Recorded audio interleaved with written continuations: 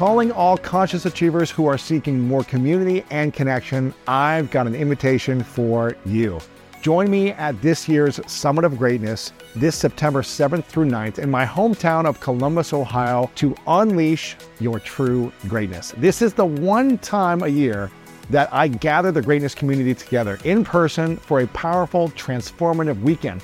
People come from all over the world, and you can expect to hear from inspiring speakers like Inky Johnson, Jaspreet Singh, Vanessa Van Edwards, Jen Sincero, and many more. You'll also be able to dance your heart out to live music, get your body moving with group workouts, and connect with others at our evening socials. So if you're ready to learn, heal, and grow alongside other incredible individuals in the greatness community, then you can learn more at lewishouse.com/summit 2023. Make sure to grab your ticket, invite your friends, and I'll see you there.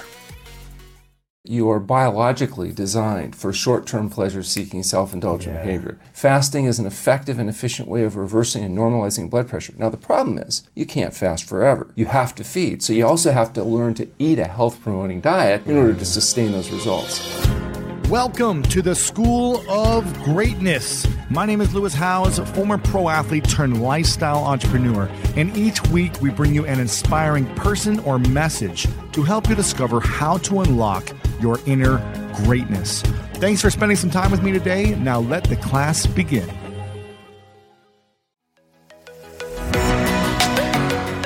Apple Card is the perfect cash back rewards card. You earn up to 3% daily cash on every purchase every day. That's 3% on your favorite products at Apple, 2% on all other Apple Card with Apple Pay purchases, and 1% on anything you buy with your titanium Apple Card or virtual card number. Visit apple.co/card calculator to see how much you can earn. Apple Card issued by Goldman Sachs Bank USA, Salt Lake City branch, subject to credit approval, terms apply.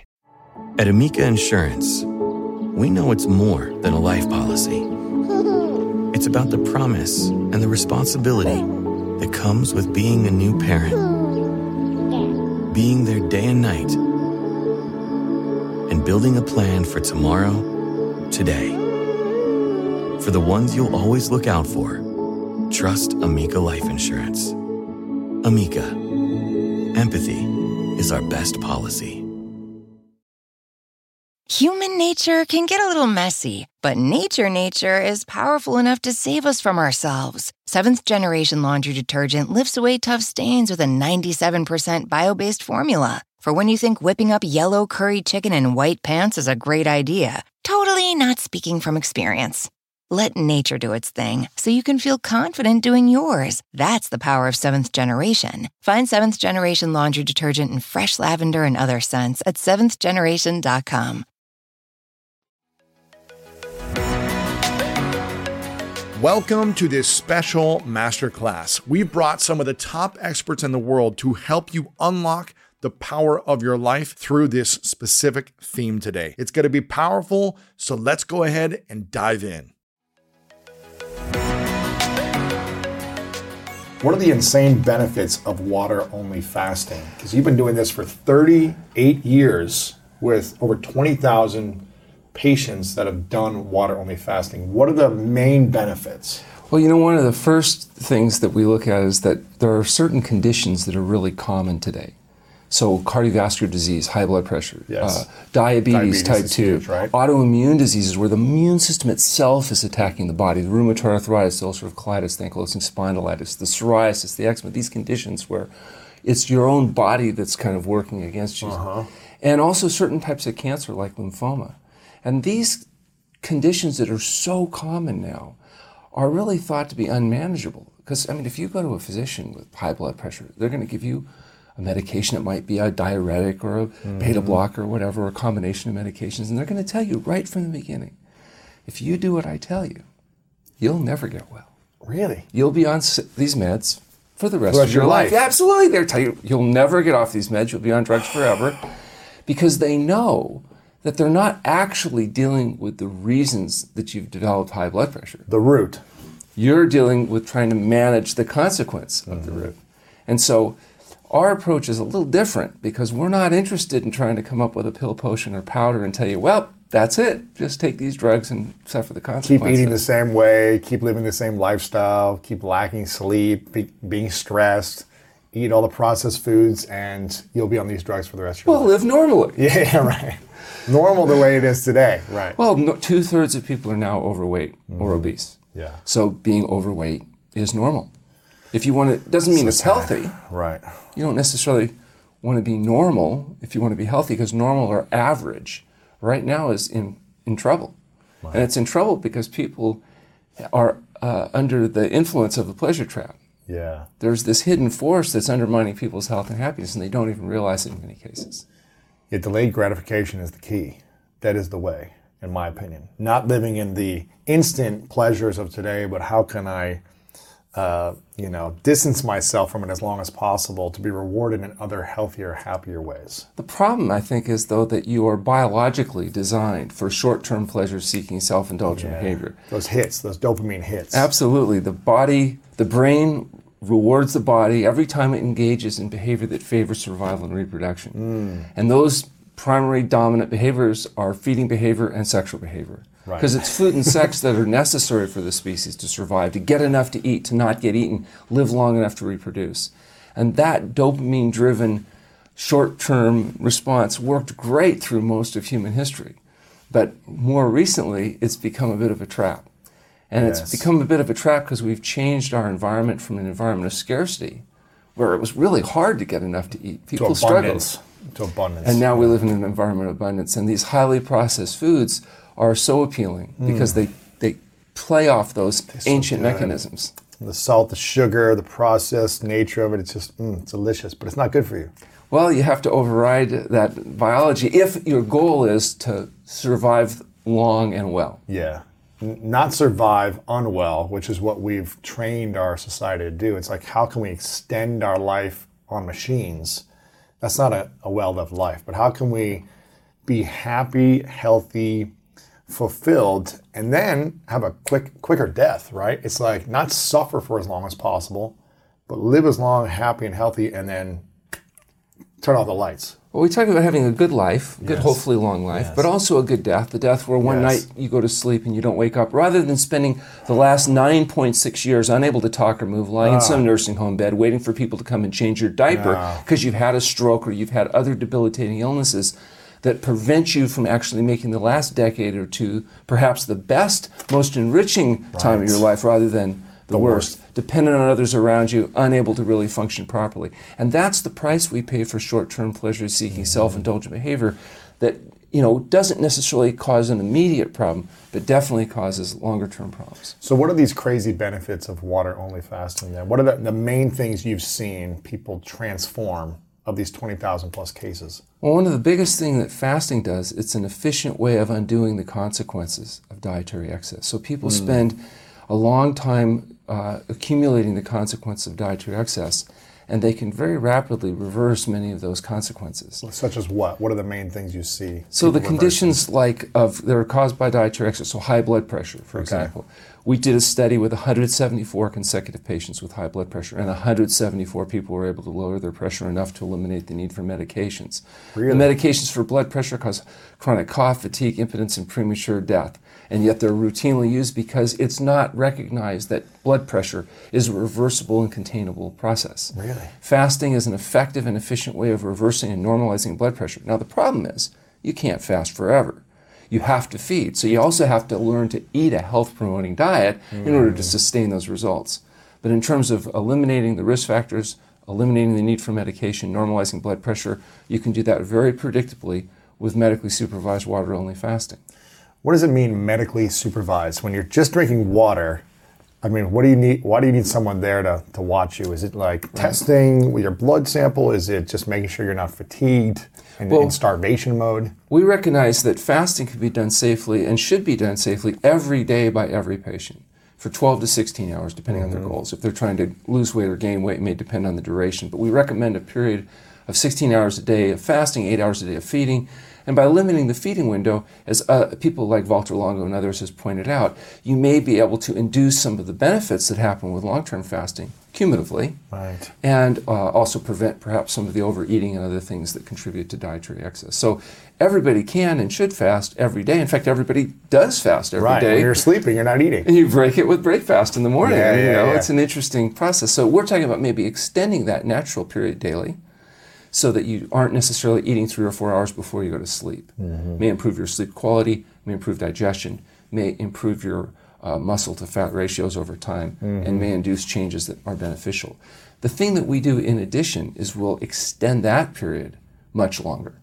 The problem when you start talking about long-term fasting, and we're fasting people anywhere from 2 to 40 days on water only, is that first you need to make sure that the person is an appropriate candidate for that longer-term intervention. People that have certain pathology, people on medications, people that have risk factors may be better off with a different approach than long-term water-only fasting. So first thing is a history and an examination to make sure there isn't any primary issues with kidney or cardiac function or medications that would contraindicate fasting. So what happens to the kidneys or the liver if you're water-only fasting? So the kidneys and liver are main detoxifying organs in the body, and particularly the kidneys. If kidney function isn't at least at some minimal level, in our clinic we use creatinine levels of 2.0 as an arbitrary marker.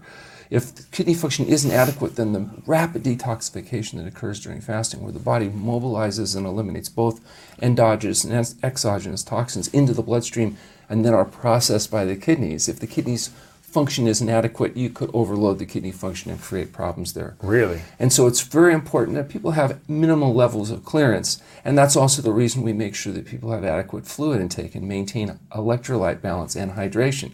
So we're monitoring people's electrolytes so to make sure that we don't get into problems with potassium or sodium or other things which could become a problem, especially in these longer fasts when we're going 2, 3, 4, 5 weeks or longer. Wow. What's the longest someone's been on a water fast with you? Well, in our clinic, we limit fasting generally to 40 days. We've had a few patients we've had to go a little bit longer than that. But there's evidence in the literature of patients fasting in medically controlled settings for as long as a year or more. So not that we would recommend that. Is that just someone who's so obese that they're trying to get rid of all the complications and shed the weight and all those things? There was a lot of work done in the 70s and 80s in treating supreme obesity with long-term fasting. But even a thin male, say a 70-kilogram male, could probably fast somewhere around up to 70 days if they're resting during the process. Not that they should necessarily do that. Could survive. But as far as nutrient reserves and adequacy, the body is pretty amazing. The main burner of glucose for humans is our brain. Is what, just thinking or what? Like cognitive activities, the brain. We have this ridiculously large brain in humans, 2.5 times that, say, of a chimp. It's huge, and it's our main burner of glucose. And in fact, if it wasn't for our ability to change our brain fuels from sugar to fat, we couldn't have survived as a species the way we have. Because if we had wandered away from the tropics after a week or so, if spring came late, we would have died. In fact, we did. The humans that didn't have the ability to change brain from burning sugar to burning fat weren't able to survive. We know that because today virtually every human being has this ability to change its brain fuel from sugar, which is the normal fuel, to burning ketones or beta-hydroxybutyric acid in particular. And that would suggest a biological adaptation, such an important adaptation that the species had to have it. So today, humans can wander away from the tropics, spring can come late, and we can survive despite our very large brain and its huge burning of glucose because we have this ability to fast. All we've done is taken this ancient biological process and applied it in a very unnatural situation, and that is a situation of dietary excess. No other animals maintain obesity. I mean, even whales, who you think of as kind of fat, are 9% body fat, okay? Really? Yeah, they just hold it on the outside of their They're very lean on the inside. They're lean, mean machines, like all animals do, unless they get access to hyper-processed foods like humans eat. So if you feed human-style hyper-processed foods to animals, they also get fat. We add chemicals to our food specifically to induce dopamine stimulation in our brain. Those chemicals are salt, oil, and sugar. These are not foods, they're food byproducts. They're hyper-concentrated food byproducts. They're essentially chemicals we're putting in the food that stimulate more dopamine. Dopamine is the neurochemistry associated with pleasure. the more dopamine, the more pleasure, the more we like the food. That's what good tasting food means, is it stimulates more dopamine production. Yeah. And the consequence of hyperstimulating our brain with dopamine means we overeat and we become obese. And that's why 2/3 of people who are overweight is because they fooled their brain with chemicals they put in their feed. It works in rats, it works in mice, it works in humans. Put the chemicals in their feed, they overeat, they get fat. Then they develop obesity and metabolic syndrome. And if you have metabolic syndrome, you're more vulnerable to dying from heart disease, cancer, diabetes, and even viral infectious diseases like COVID. The higher your metabolic syndrome increases risk of dying from all these things, all these downstream consequences. What about olive oil or avocado oil? I hear that these good oils, these fatty oils, are supposed to help you in certain ways. Is that? Well, you have to be careful when we define these, quote, good oils. There are oils that are more harmful than, say, olive oil.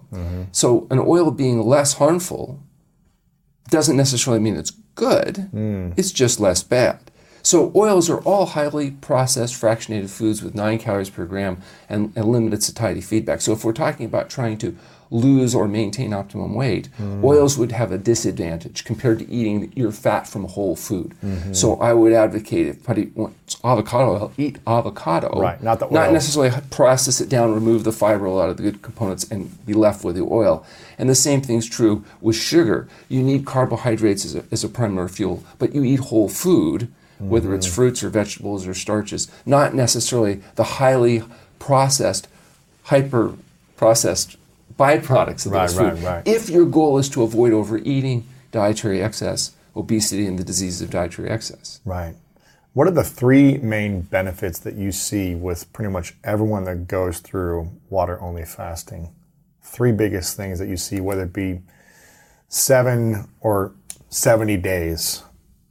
Well, is it they look younger? Is it the clear skin? Is it they're burning fat? Is it internally their cells are changing? What's the 3 main benefits you see? It's hard to differentiate. There's so many benefits. It'd be hard to say which are the 3 dominant. But I can talk about some of the benefits that we see. Certainly, you see weight loss. You can't help that. Right. The laws of physics and thermodynamics say if you don't eat, you're going to lose weight. We know that weight loss is about 1 pound a day.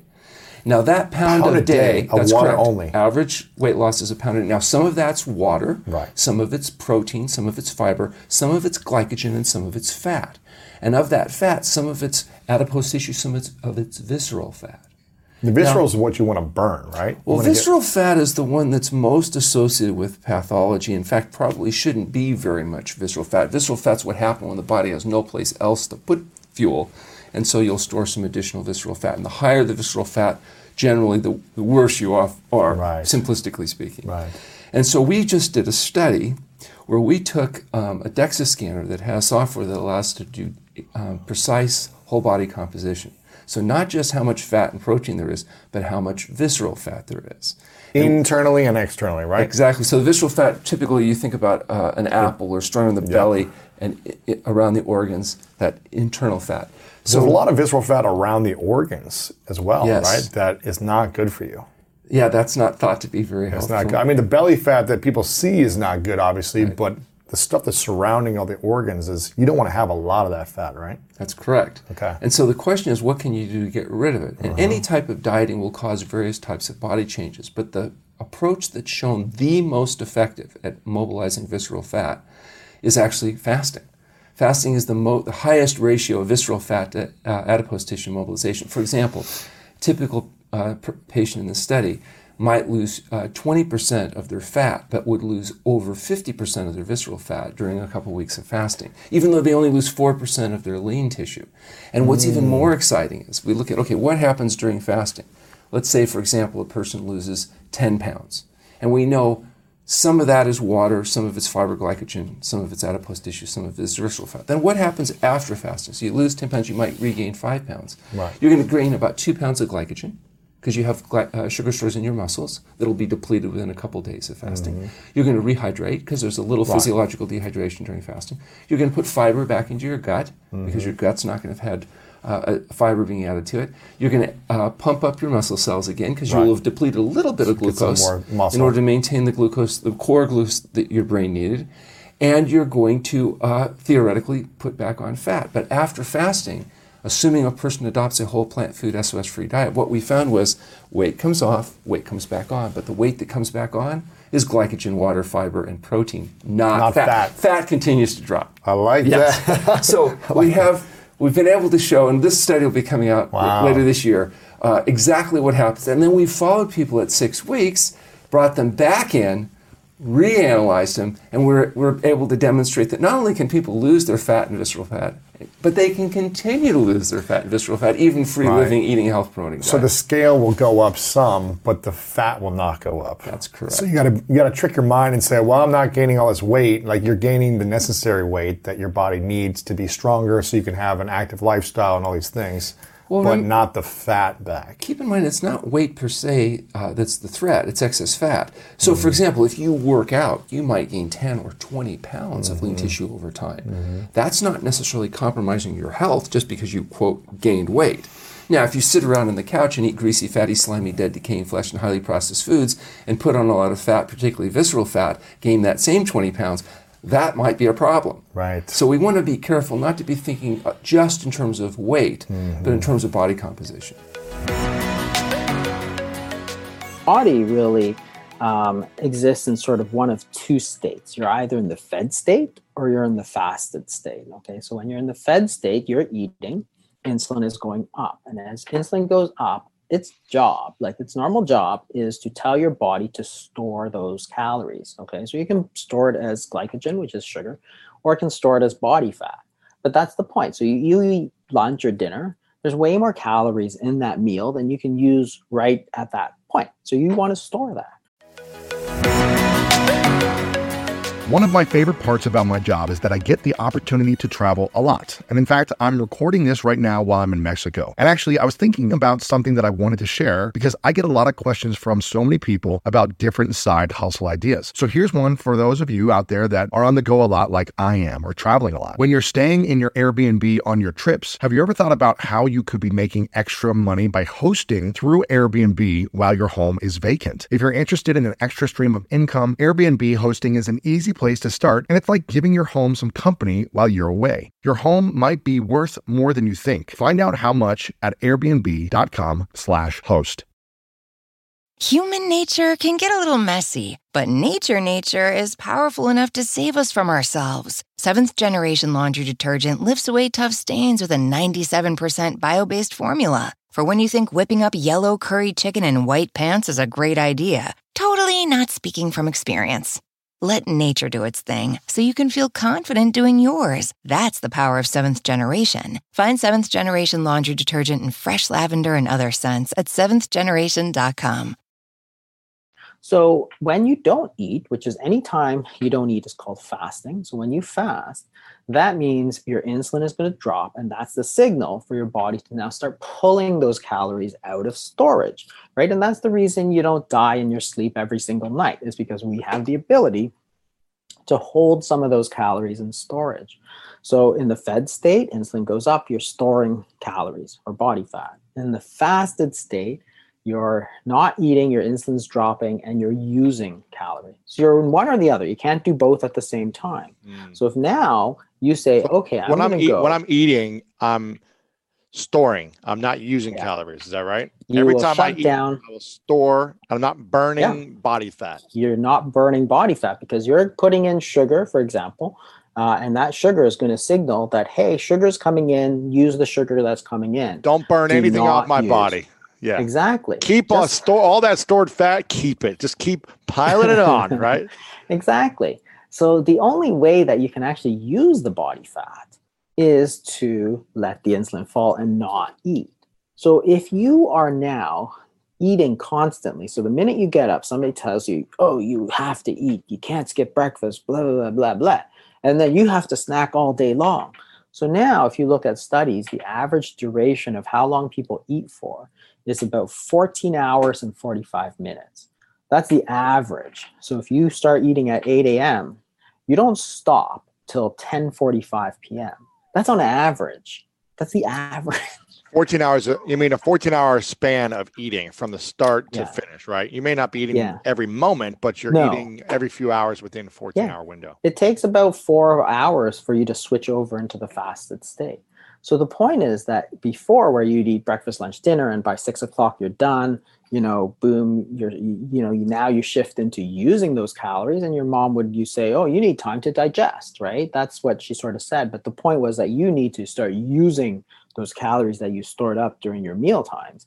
And that was the secret, that they could stay relatively slim. But now if you're eating constantly, then you never give your body a chance to switch over into that fasted state and start using those calories. And the problem, of course, is that insulin stays high, which tends to keep your body storing calories. Your body, so the high insulin, for example, blocks fat burning. You can't burn your fat stores because your body's like, the instructions that I'm getting is to store energy, not use energy. I want to keep my stored energy for when there's a time that there's no food. The problem, of course, is that there's never a time there's no food, right? Every day is the same thing, right? 14 hours of eating and no time of not eating. And that's the point. So now if you understand the problem, you can say, well, how am I going to change this? Well, it's simple. Increase the amount of time that you're not eating. And that's all intermittent fasting is. If you eat one meal a day, for example, or if you eat within a 8-hour window or a 4-hour window or whatever, what you're doing is you're simply allowing your body to use the calories that have been stored, which is body fat predominantly. But that is precisely the reason you carry body fat. Like, that body fat is not there for looks. Is there for you to use, right? And that's the whole point. What's so bad about using it? If you don't eat, you're going to burn it. Well, so again, go back to the 70s, and everybody says, oh, you can't fast. Well, they're eating breakfast, lunch, dinner. And if you're a naughty boy, you got sent to bed without dinner. So now you went from 12 o'clock to 8 a.m., 20 hours. You look good the next day. You're looking clean. You got a six-pack. It's burning fat. Exactly. And nobody died. Nothing bad happens, right? There was nothing wrong with that. And hopefully you learned your lesson too, right? And that's the whole point, is that there's nothing wrong. It's a natural part of our human physiology. If we couldn't survive without eating, like, we would not be here today, because when we were cavemen and cavewomen, we didn't have food every day. Yeah, exactly. They couldn't. There might be a stretch of 3, 4, 5 days where there was no food, and therefore they had to survive on their own body fat, which they did, and that was the whole point. So let's let our body, use it, because that's the most natural thing to do. What's the process for you? Your day-to-day life? Do you eat 1 meal a day, 2 meals a day? Do you fast every month for a day? Are you always doing intermittent fasting? Is there a downside to intermittent fasting? What's your process? Yeah, I usually do a lot of I rarely eat breakfast. And I'll tell you that it didn't come, I started this in medical school, and that was mostly because I really wanted to just roll out of bed and go, I'd wake up literally 5 minutes before I left the door. I brushed my teeth, put on some clothes, and rolled out the door. I was, it's just that the way I was, right? And so I don't eat breakfast now, because, again, people say you have to eat breakfast, but there's actually nothing magical about breakfast. If you don't eat breakfast, what's going to happen? Well, my body, which is now burning fat because I've had 8 hours of sleep, it's gone into sort of fat burning mode, because that's the storage form of calories, or it's burning sugar. It's just going to keep doing it, right? There's nothing wrong with it. So a lot of times I try and confine myself to sort of an eating window of sort of 6 to 8 hours. And then once in a while, when I get very busy, I will do a 24-hour fast, which is a 1 meal a day. And then every so often, I'll do a longer fast. And the longer fasts are actually not as bad as you might think, but they really disrupt your schedule sort of socially. It's a tough one, because a lot of our socialization happens at meals. So I often have dinner with my family, for example, and doing those longer fasts is really, really disruptive to that sort of thing, which is why when you look at traditional societies, like if you look at, say, during major religions, for example, there would be a period of fasting that's sort of universal. So, everyone's doing it, so no one's feeling exactly, because stressed when they smell the food and they're like, Exactly. So if it's like Good Friday, or during Lent, or during Ramadan for Muslims, or during Yom Kippur for Jews, or whatever, everybody's fasting. So it's actually terrifically easy because you're not disrupting the sort of social fabric of your life there. Whereas nowadays, if you fast, and I've done this, it's just really hard to do. It's not physically, it's not hard, but it's hard. And I do it mostly, when I've gained a bit of weight, usually after the holidays and after a vacation, I will sort of schedule a longer fast right after, because I know that I can lose that weight very quickly. But that means I can enjoy myself. Like a couple of years ago, I went on a cruise and really ate too much. Just a lot. I had a lot, and I knew it, and I could feel it in my pants were tight and stuff. So I did sort of a 3 or 4 day fast. And I'll tell you, by the next week, I was back to my normal weight. Well, that's great, because a week, but I got to enjoy the whole week prior, where I really didn't look at what I was eating or how often I was eating or anything. I was like, this is my vacation. I'm doing this. But at the same time, I know, hey, I've got this next, after this week, the week after, very little to eat. And it gives you a great tool to use if you need it, right? Yeah, it's almost like either every day don't indulge and balance and create a schedule where you're only eating in a certain window of time, whether it be 4, 6, 8 hours, which I'm hearing is kind of which would be a great standard to have, between 4 and 8 hours of a feeding time. Is that right? Yeah. I mean, if you want to lose weight, you can do very well, of course, with a sort of standard 70s style, sort of 8 a.m. to 6 p.m., which in a 14-hour fast every single night. Remember, they're doing 12 to 14 hours, say, every single night without even thinking about it. Like, that's a secret, because they don't even think about that. That's just a period of time that they're not eating, right? But now, of course, the traditions are different. You can eat anywhere you want. You can eat in the theater. You can eat at your desk. You can eat in a car. Like in the 70s, stuff like that didn't exist. You didn't eat in a meeting in a boardroom, for example. Now you go to a meeting in a boardroom when there's food everywhere. There's donuts. Donuts and cookies, right? Somebody's ordered a plate of bagels or something like that, right? It's like, well, why? We're having a meeting here, right? So that's the thing. So you could do very well with that kind of 8-hour eating window, 10-hour eating window. You can do very well with it. But if you're not doing well, then you can extend it. And that's the beauty of it. You could extend it as much as you want, right? So if you think about fasting, you could go 3 days, you could go 5 days, you could go 30 days. People do that all the time. But no food. No food, yeah. So if you think about fasting, so the amount of energy that you need. So a pound of fat has 3,500 calories roughly. If you need about 1,800 calories, so that's for like a regular person, not like an athlete or somebody who's working out a lot. It takes about half a pound of fat per day. So if you're dealing with a lot of obese people, like 100 pounds overweight, you could go 200 days. If you want to lose 100 pounds, you could go 200 days without eating before you get into survive. trouble. And survive, exactly. And be okay. Exactly. Be perfectly fine, because this is a very efficient, fat is an efficient store of calories, right? It's very efficient. That's why we developed it. It's to keep you alive when there's no food around. Exactly. So use it. Does it affect your digestive system? Does it mess with your metabolism if you don't eat after a certain amount of time? Yeah. And what happens when you start eating again? Does that affect your stomach, your intestines, your colon, your metabolism? Yeah. What's affected there? And this is the interesting part, is that everybody thinks that fasting is like the worst thing you could do. When you actually look at the science of what happens during fasting, it's actually one of the best things you can do for yourself from both a mental standpoint and a physiologic standpoint.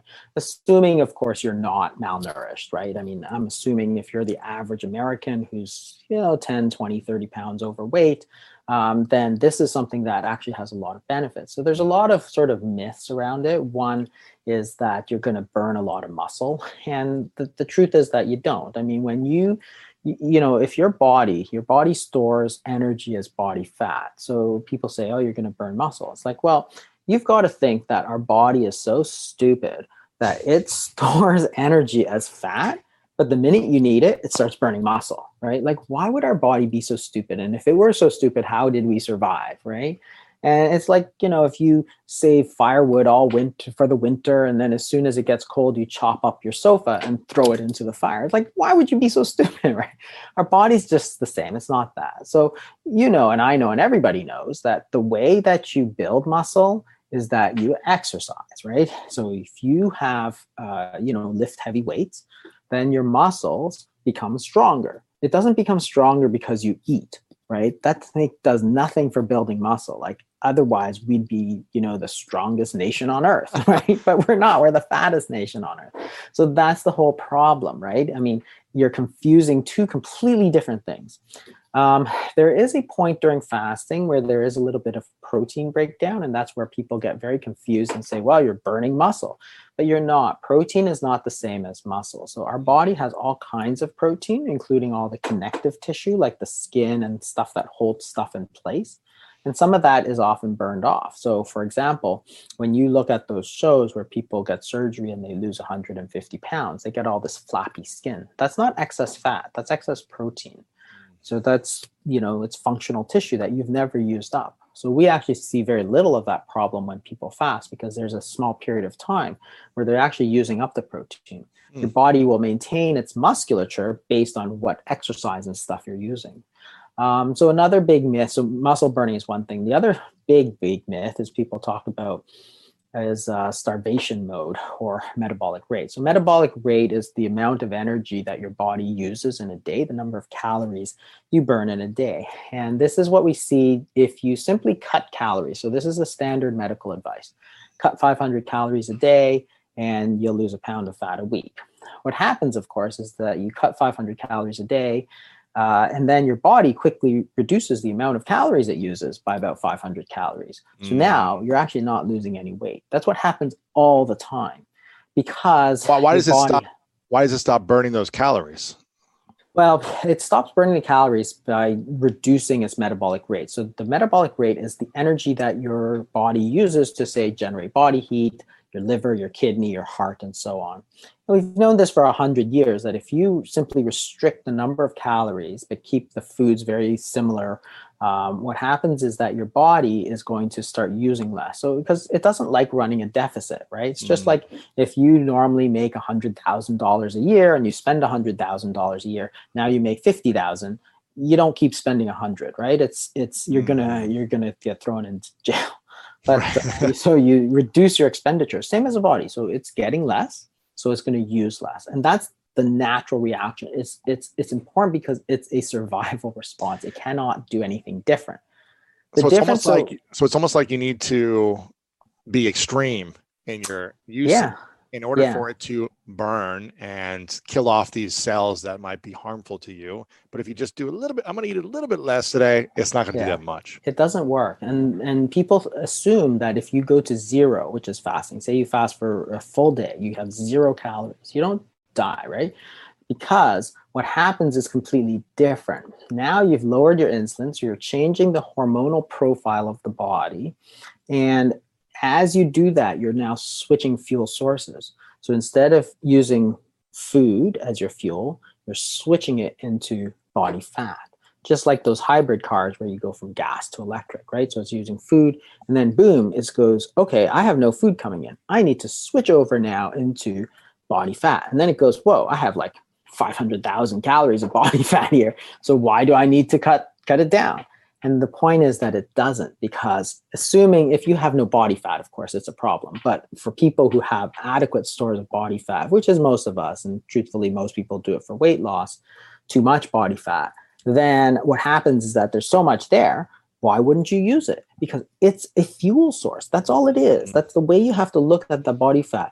If you're eating all the time, you can never use your body fat because your insulin's here, your insulin's high, you're using food. Then you get hungry, so you eat some more, right? You have a snack, you have a low-fat muffin. You stay here. You can only burn food. All that stuff over there, those 500,000 calories of body fat, are completely inaccessible for your body. So if you simply dial it down like this and say, okay, instead of 2,000 calories, I'm going to eat 1,500, but I'm going to eat 10 times a day, keeping myself here. Now you only have 1,500 coming in. You can only burn 1,500. You can't access that. If you go to 0, you go boom, and then your body burns the full 2,000. So they did a study, for example, where they took people and fasted them for 4 days and measured how many calories they're using. They also measured their VO2, which, as you know, is something that it's a measure of how much cellular work your body is doing. And what they found, so they measured the metabolic rate at time 0, then they measured it at 4 days of 0 food. and they were burning 10% more calories than they were per day than they were when they were eating. The VO2 was 10% higher. You're doing more work. Your body is actually not shutting down. It's revving itself up. And again, there's a good physiologic reason for that. And we know that when insulin goes down, when you switch yourself into this sort of, mode that you're burning fat, other hormones go up, including your sympathetic nervous system, which is your noradrenaline. So you're actually pumping your body up. The reason for that is sort of, again, it's a survival response. So imagine, again, we're cavemen and it's winter and there's no food. So if you don't eat for 2 days and you get weaker, you're never going to eat again. Yeah. You're going to die because every day is going to be harder. You're going to circle the drain. So our body's just not that stupid, right? So what they do is that your body says, okay, there's no food coming in. Boom, I'm going to switch you over to body fat, and then I'm going to pump you up so that you have energy. You go out there, you go kill that woolly mammoth. You're focused, you're clear, you're in the zone, everything. Exactly. And that's the reason that we actually pump ourselves up. And the mental aspects is actually fascinating because people also say, well, I have to eat because I have to concentrate. It's like your concentration is actually much higher when you don't eat. Think about when you had a huge Thanksgiving meal. Well, were you really sharp or did you really want to just lie down on the sofa and watch some football, right? You don't have any sort of focus. But if you think about animals, it's the same thing. Lions, they just eat, they just like lounging around. But if you're the hungry wolf, that is a very dangerous animal because he's focused, he's ready to kill you. Same thing for us. Our level of concentration and our mental ability, mental agility goes up significantly when we're hungry. Like if you think, oh, you're hungry for this, hungry for that, that doesn't mean you're falling down lethargic. It means you're focused. Human nature can get a little messy, but nature is powerful enough to save us from ourselves. Seventh Generation Laundry Detergent lifts away tough stains with a 97% bio-based formula. For when you think whipping up yellow curry chicken in white pants is a great idea. Totally not speaking from experience. Let nature do its thing so you can feel confident doing yours. That's the power of Seventh Generation. Find Seventh Generation Laundry Detergent in fresh lavender and other scents at seventhgeneration.com. So it's interesting because there was this book a few years ago called Unbroken, which is a biography of this fellow who went to a prisoner of war camp in World War II Japan. And he was talking about starvation, and they were literally starving. Like they'd eat like almost nothing for the full day. And he's talking about how his other prisoners were doing these incredible mental feats. So one guy was reading a book entirely from memory. Another guy learned all of Norwegian in a week. And so the guy says, this is simply the mental clarity of starvation.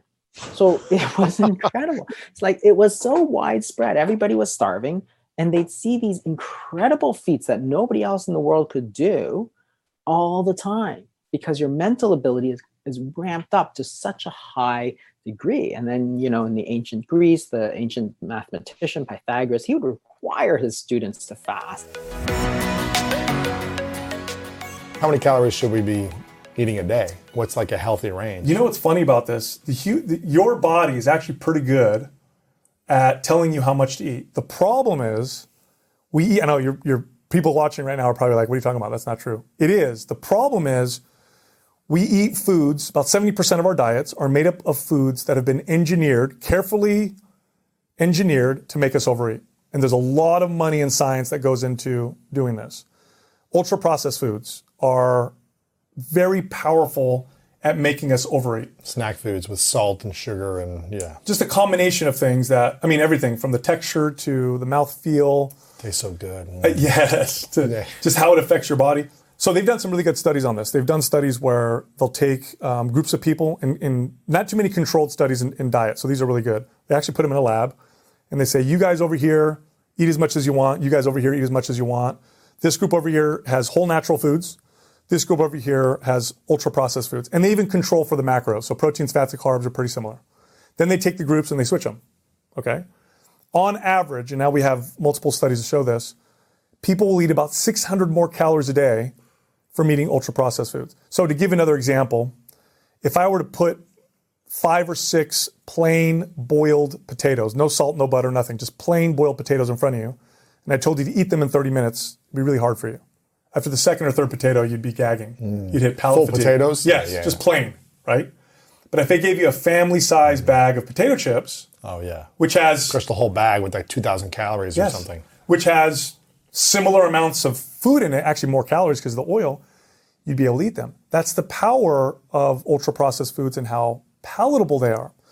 So I used to do this with my clients, simply telling people the following. Eat as much as you want, just avoid ultra-processed foods. You would typically see a 10 to 15 pound weight loss. Wow. Just from that. If you're eating whole foods, there's only so much you can eat. You hit palate fatigue faster. It's far more satiating. You just eat more appropriately. Our bodies, there's this myth that we're wired to overeat. We're just wired to just eat like crazy and just become obese. That's not true. We're not wired to do that. Overeating was just as bad for us thousands of years ago as it was today. I mean, you could have digestive issues. You could have died from that. Our bodies are pretty good at regulating. This is more complex than what I'm saying, but these particular foods make you overeat. Simply avoiding them and even telling yourself, I'll eat as much as I want. Fruits, vegetables, nuts, seeds, meats, foods that have 1 or 2 ingredients, right? You'll find that your average calorie intake will probably decrease by about 500 to 600. Some people even more. A day. Wow. On average. And just that you'll lose weight. That's it. Yeah. That's it. And then if you want to take it even a step further, if you add to that, here's a couple behavioral things that you could do that make that even more effective. Whole natural foods. I'm not going to limit myself. And I like saying this because when we're in the mindset of limiting ourselves, it plays a lot of tricks on us and it's really hard. So don't limit yourself, just eat all natural foods. And then here's the second one. Don't eat while distracted. In other words, when you eat, don't be on your phone, don't watch TV, just sit down and eat your meal. Why? That results in about 10% reduction in caloric intake, just from doing that alone. Why is that?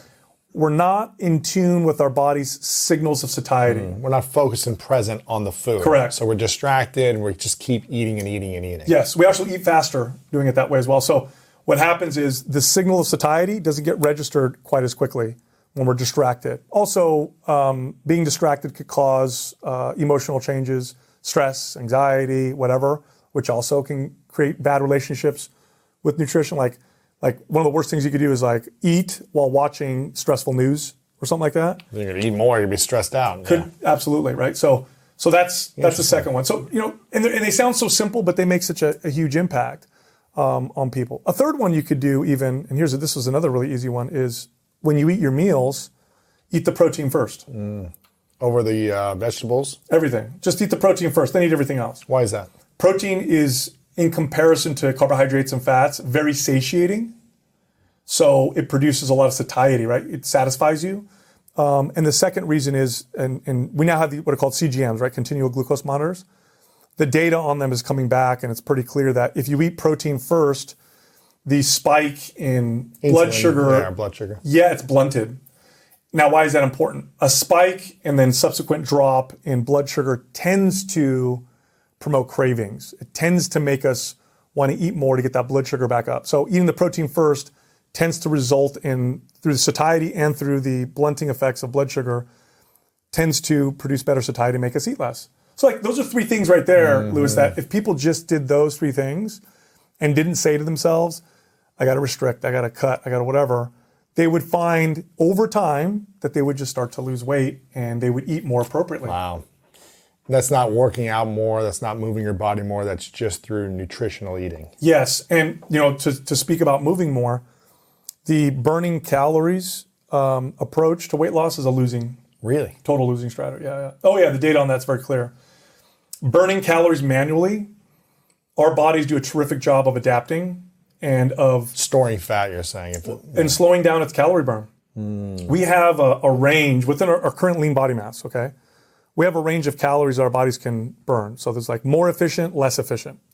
And burning calories manually, at first your body's burning more calories, but eventually your body knows how to make up for that and make you burn less calories. So the studies on tons of exercise for weight loss are pretty clear. It's a terrible approach. Really? Now, it's not to say you don't get health benefits from moving more. You still get health benefits, but from a weight loss perspective, it's a terrible strategy. Now, there are some forms of exercise, one in particular, that can boost metabolic rate. What's that? Strength training. Lifting, yeah. Strength training is very effective. There was a study done with modern hunter-gatherers, the Hadza tribe of northern Tanzania. So they live the way that humans lived thousands of years ago, right? So they don't have electronics. They hunt, they gather.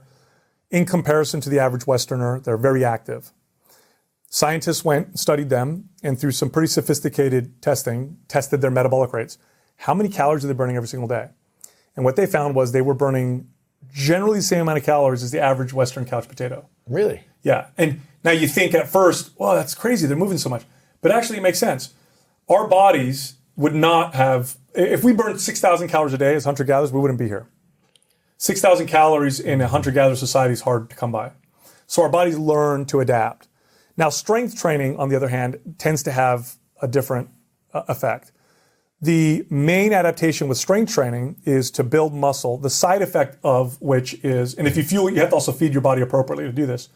But if you feed your body properly and strength train, the tendency is for the metabolism to boost or to go up. So you can see through this process, and I've done this many, many times with people, where they'll come and hire me, we'll lose 30 pounds, and we can eat more at the end of this process than we did before the process. More calories or just more food? All of it. Yeah. Which... And they lose fat. Oh, yeah, they're leaner. They're leaner. They have a little bit more lean body mass, 5 to 10 pounds, depending on male or female. But they're burning more calories than they went into. Now, why is this important? Well, it's a great buffer. If you have a fast metabolism today, this is a wonderful buffer against the challenges of modern living, which is sedentary and food everywhere, super accessible. So fast metabolism today is an asset, whereas 10,000 years ago, it might have been a liability.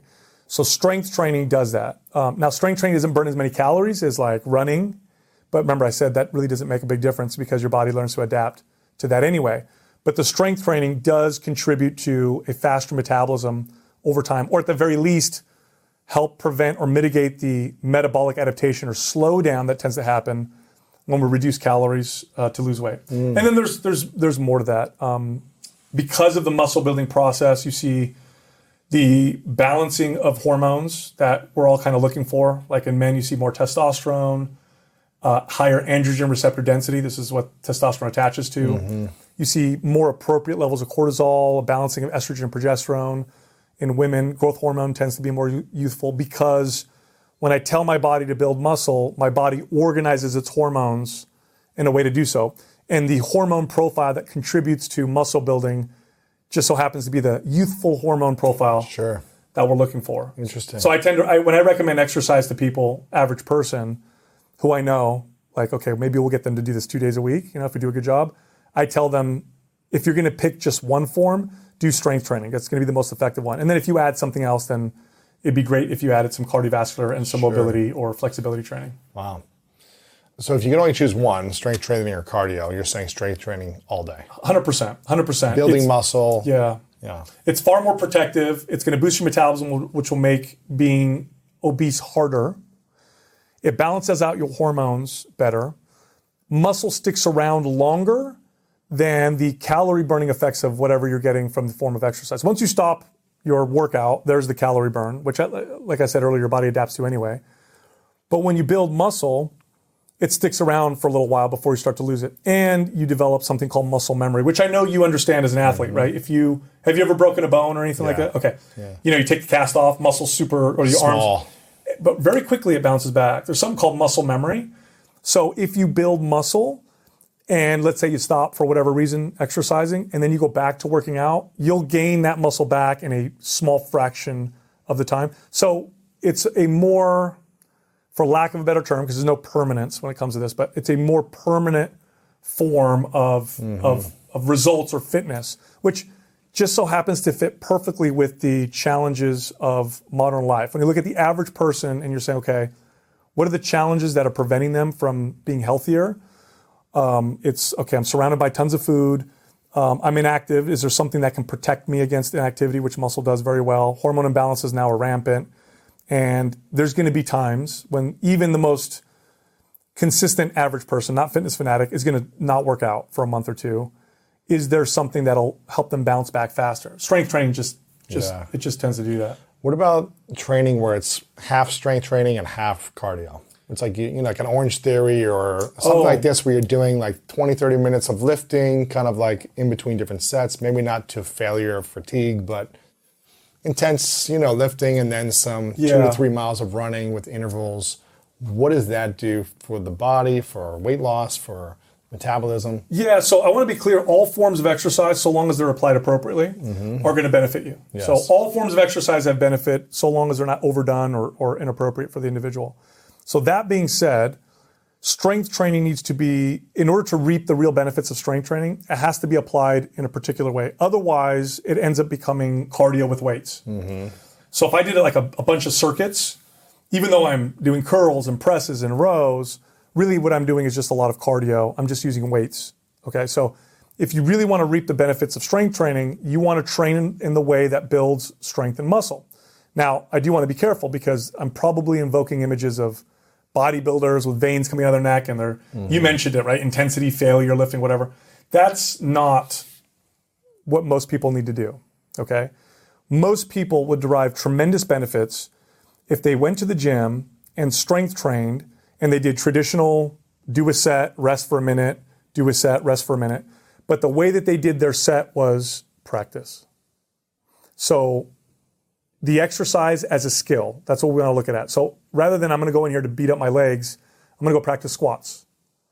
Rather than I'm going to go hammer my shoulders, I'm going to practice overhead presses. This tends to lead to more appropriate applications of exercise, and you see a more consistent, strength gains, more consistent muscle gains, and far less risk injury. So intensity, although it's an important factor to manipulate, people over-apply it. They think that you have a failure on everything.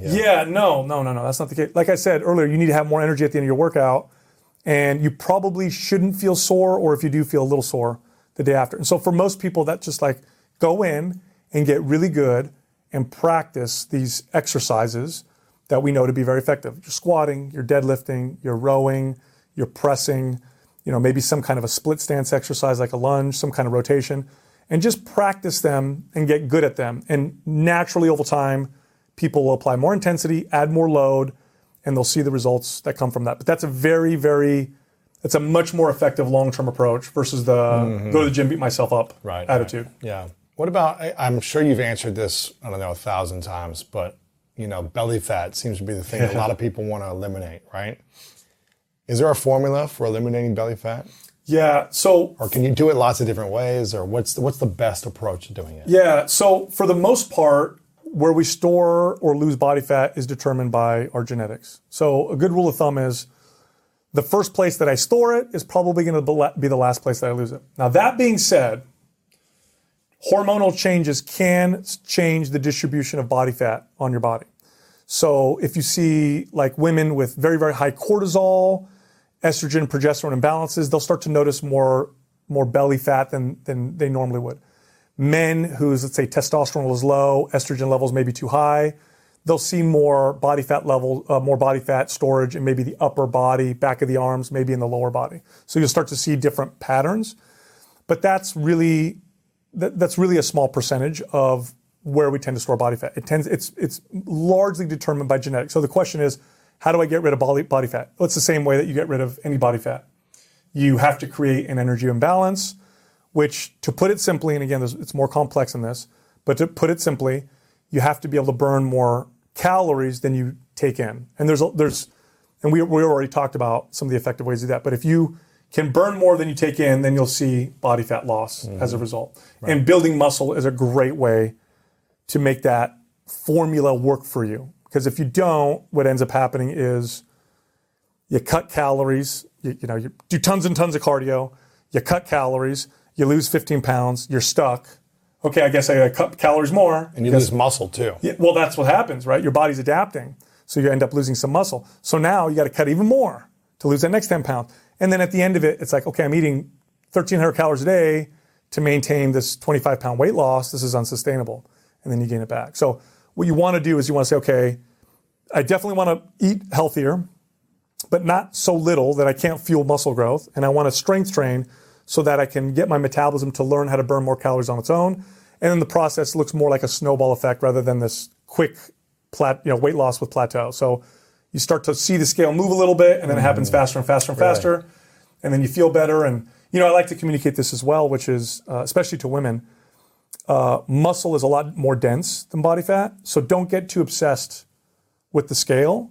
If I could have everybody watching this lose 10 pounds of body fat and gain 10 pounds of muscle, their weight on the scale wouldn't change, but everybody would be smaller.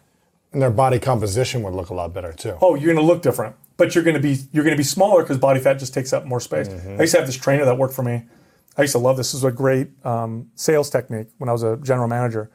If I had a new member, especially a woman who was apprehensive to lifting weights, I would invite this trainer that worked for me in, and I'd say, if you could guess her body weight within 10 pounds, I'll give you a free membership for a month. Wow. And she was very petite. She was like 5'1" or whatever.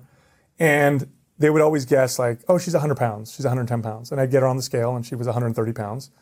And it would prove my point. She has a lot of muscle, but she's small because muscle's very dense. I hope you enjoyed today's episode and it inspired you on your journey towards greatness. Make sure to check out the show notes in the description for a full rundown of today's episode with all the important links. And if you want weekly exclusive bonus episodes with me personally, as well as ad-free listening, then make sure to subscribe to our Greatness Plus channel exclusively on Apple Podcasts. Share this with a friend on social media and leave us a review on Apple Podcasts as well. Let me know what you enjoyed about this episode in that review. I really love hearing feedback from you, and it helps us figure out how we can support and serve you moving forward. And I want to remind you, if no one has told you lately, that you are loved, you are worthy, and you matter. And now it's time to go out there and do something great.